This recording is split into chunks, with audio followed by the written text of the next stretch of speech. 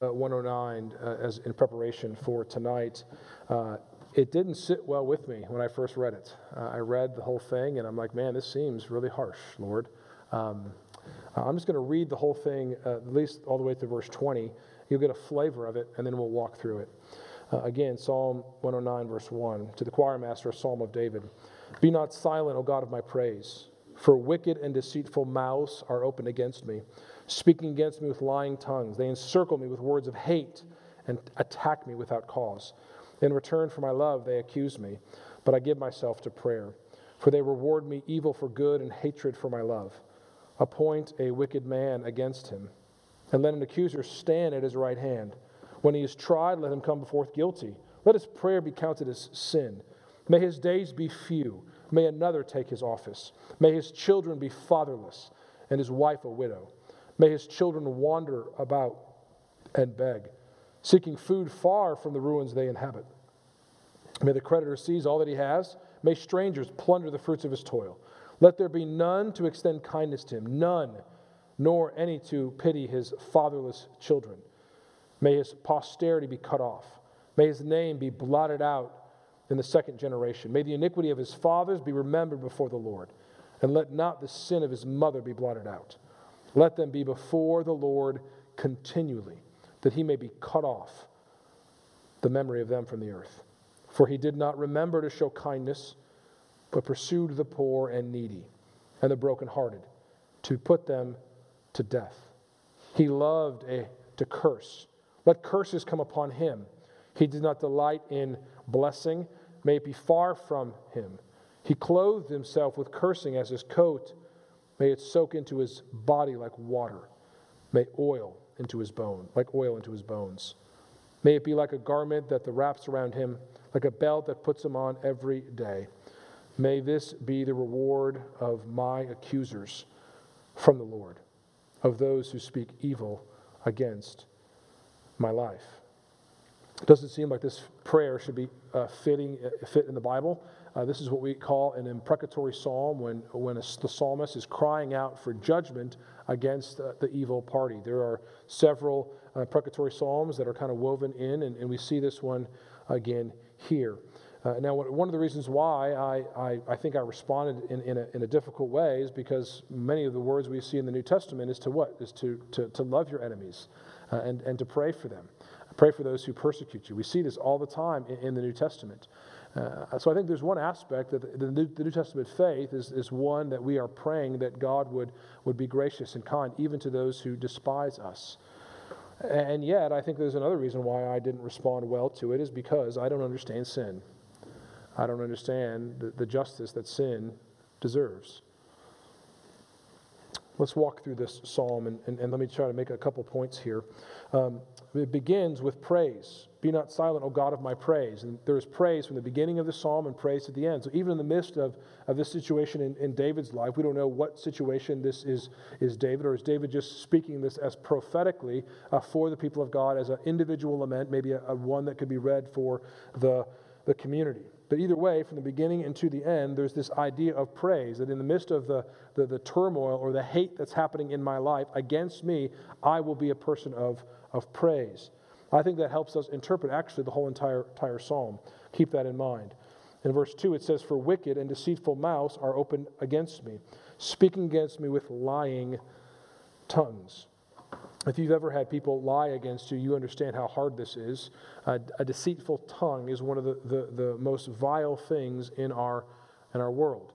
And especially when people are maligning and speaking evil against you when it is undeserved, unwarranted. It's interesting, when you read through the imprecatory psalm, this is actually very similar to Psalm 69, except the only difference in Psalm 69, one of the reasons that the psalmist understands the pain that's happening to him is because of his own sin, because of my troubles, the things that I have done. But you will not find that at all in this psalm. There is no sign of evil from the psalmist, which makes me think that is more a prophetic psalm, because David was one who was very familiar with his own sin. We see that in Psalm 32, Psalm 51. But here, when you start reading through the psalm, you can get a picture in your mind of the Lord Jesus. The Lord Jesus was one who prayed to God, and he was the one who was maligned. Wicked and deceitful minds were open against him, speaking against him with lying tongues. This is the life of our Lord. You see this, and they encircled me with words of hate and attacked me without cause. I mean, read through the Gospels, and what do you see? You see in Mark chapter 2, what did Jesus do? A man who was paralyzed was dropped down from the ceiling, and Jesus said, so that you may know that the Son of Man has authority on earth to forgive sins, pick up your mat and walk. And they accused them in his heart, in their hearts, wanting to destroy him. All throughout the life of Jesus, the Jewish leaders, the Pharisees, the Sadducees wanted to kill the Lord Jesus without cause after miracles were done.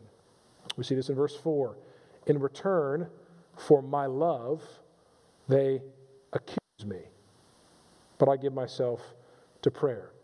What did the Lord Jesus do but love the people, right? He loved people again and again and again, and they accused him. It's interesting, the word accuse there, it's used 17 times in the Old Testament, and that word in the Hebrew is Satan, or Satan. Every time you hear the word accuse, you can think of Satan. There is the accuser. Satan is the great accuser, and that word is used 4 times in this particular psalm.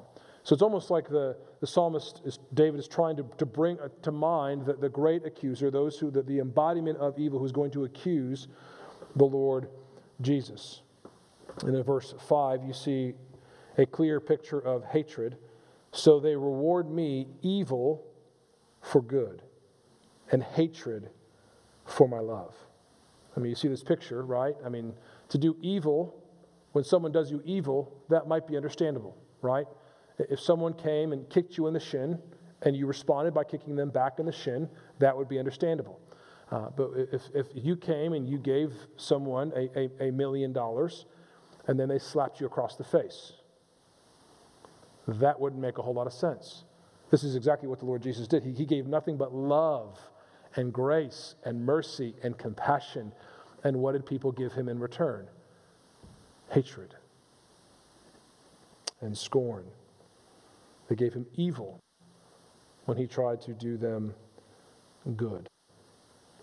Some commentaries don't understand evil, and I think they try to say from verses 6 to verse 20, it's actually not the psalmist or even the Lord Jesus himself as an embodiment of speaking these things. I think what you see here is some try to turn it, well, it's actually what the enemies or the accusers say against the psalmist here, right? But I don't think that fully makes sense. You read from verses 6 to verse 20 is you see justice against wickedness. Now understand, what we're seeing here is when the imprecatory psalms come, starting maybe in Psalm 5, the call of judgment is always assumed that there is no repentance, that there is no repentance or turning back, okay? Now, we understand that vengeance belongs to God. We don't bring vengeance. So this prayer is being brought up to the Lord, right? That the Lord is going to answer and bring justice. We see that in Romans 12, right?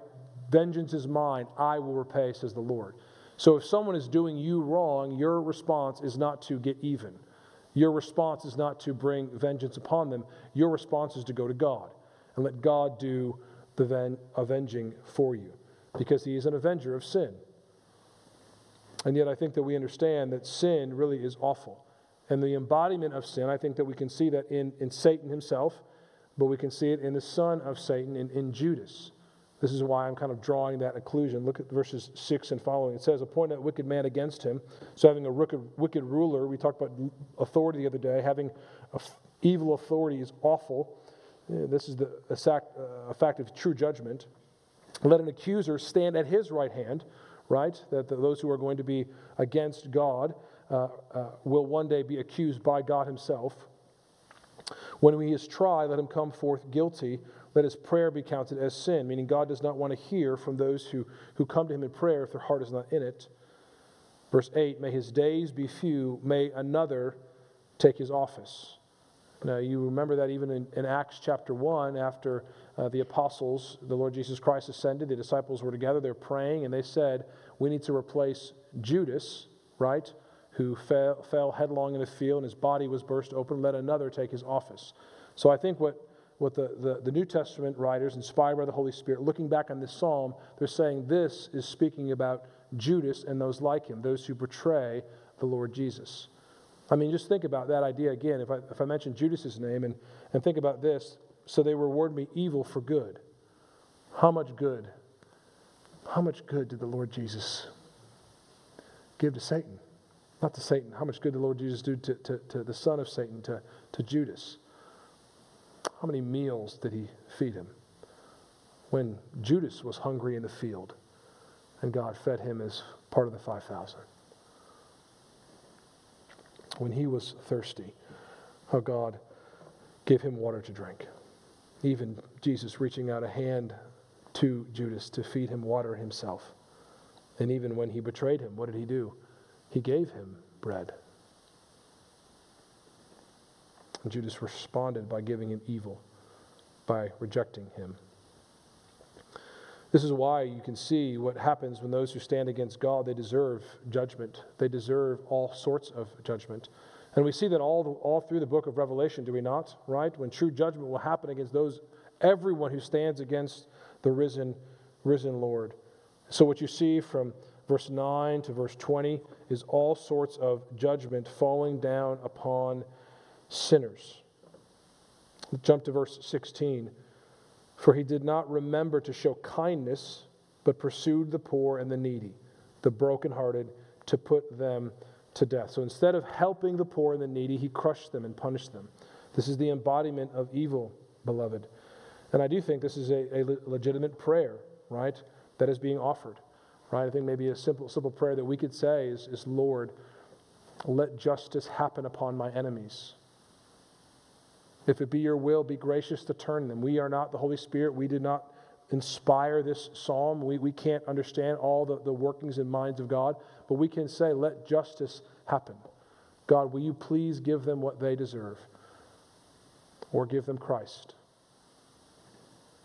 And then even when you think about that and just saying it out loud, all these things, all the evil that you see in this passage is what the Lord Jesus Christ died for. He died for you and me in our cursing. He died for you and me in our rebellion.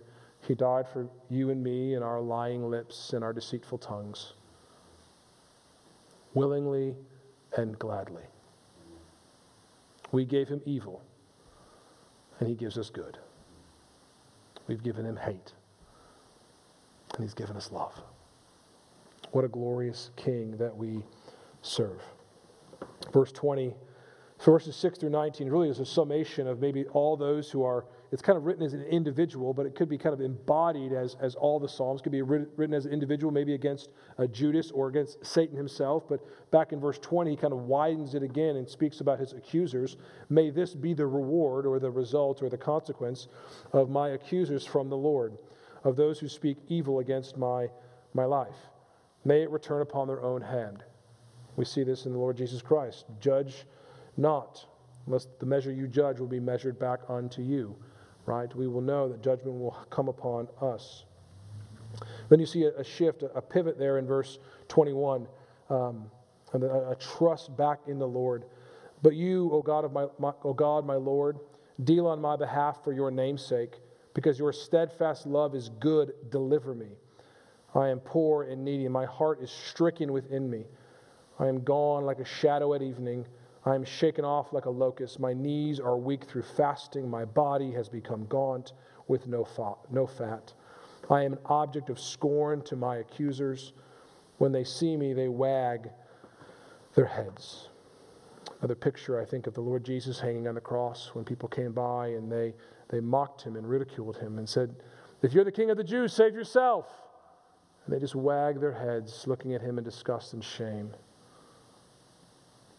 You know, I don't know what you're dealing with, but I think that sometimes we think that our trials are far bigger than they are. The Lord Jesus Christ hung on a cross, absorbing the full wrath of God, and yet he persevered. Beloved, the same Spirit that kept Jesus Christ on the cross, the same Spirit that raised him from the dead dwells in you and I. We can endure suffering. We can persevere. We can cry out to God like verse 26, help me, O Lord my God. Save me according to your steadfast love. Whatever you're dealing with today, you can say, save me. Save me, O God, according to your steadfast love. Not because of the goodness that's in me, because I deserve what's in this passage, because I know that I'm a sinner. I'm going to know that I deserve the right retribution of God against my sin. So save me. Save me. Verse 27, let them know that this is your hand, O Lord. You have done it. Let them curse, but you will bless. They arise and are put to shame, but your servant will be glad.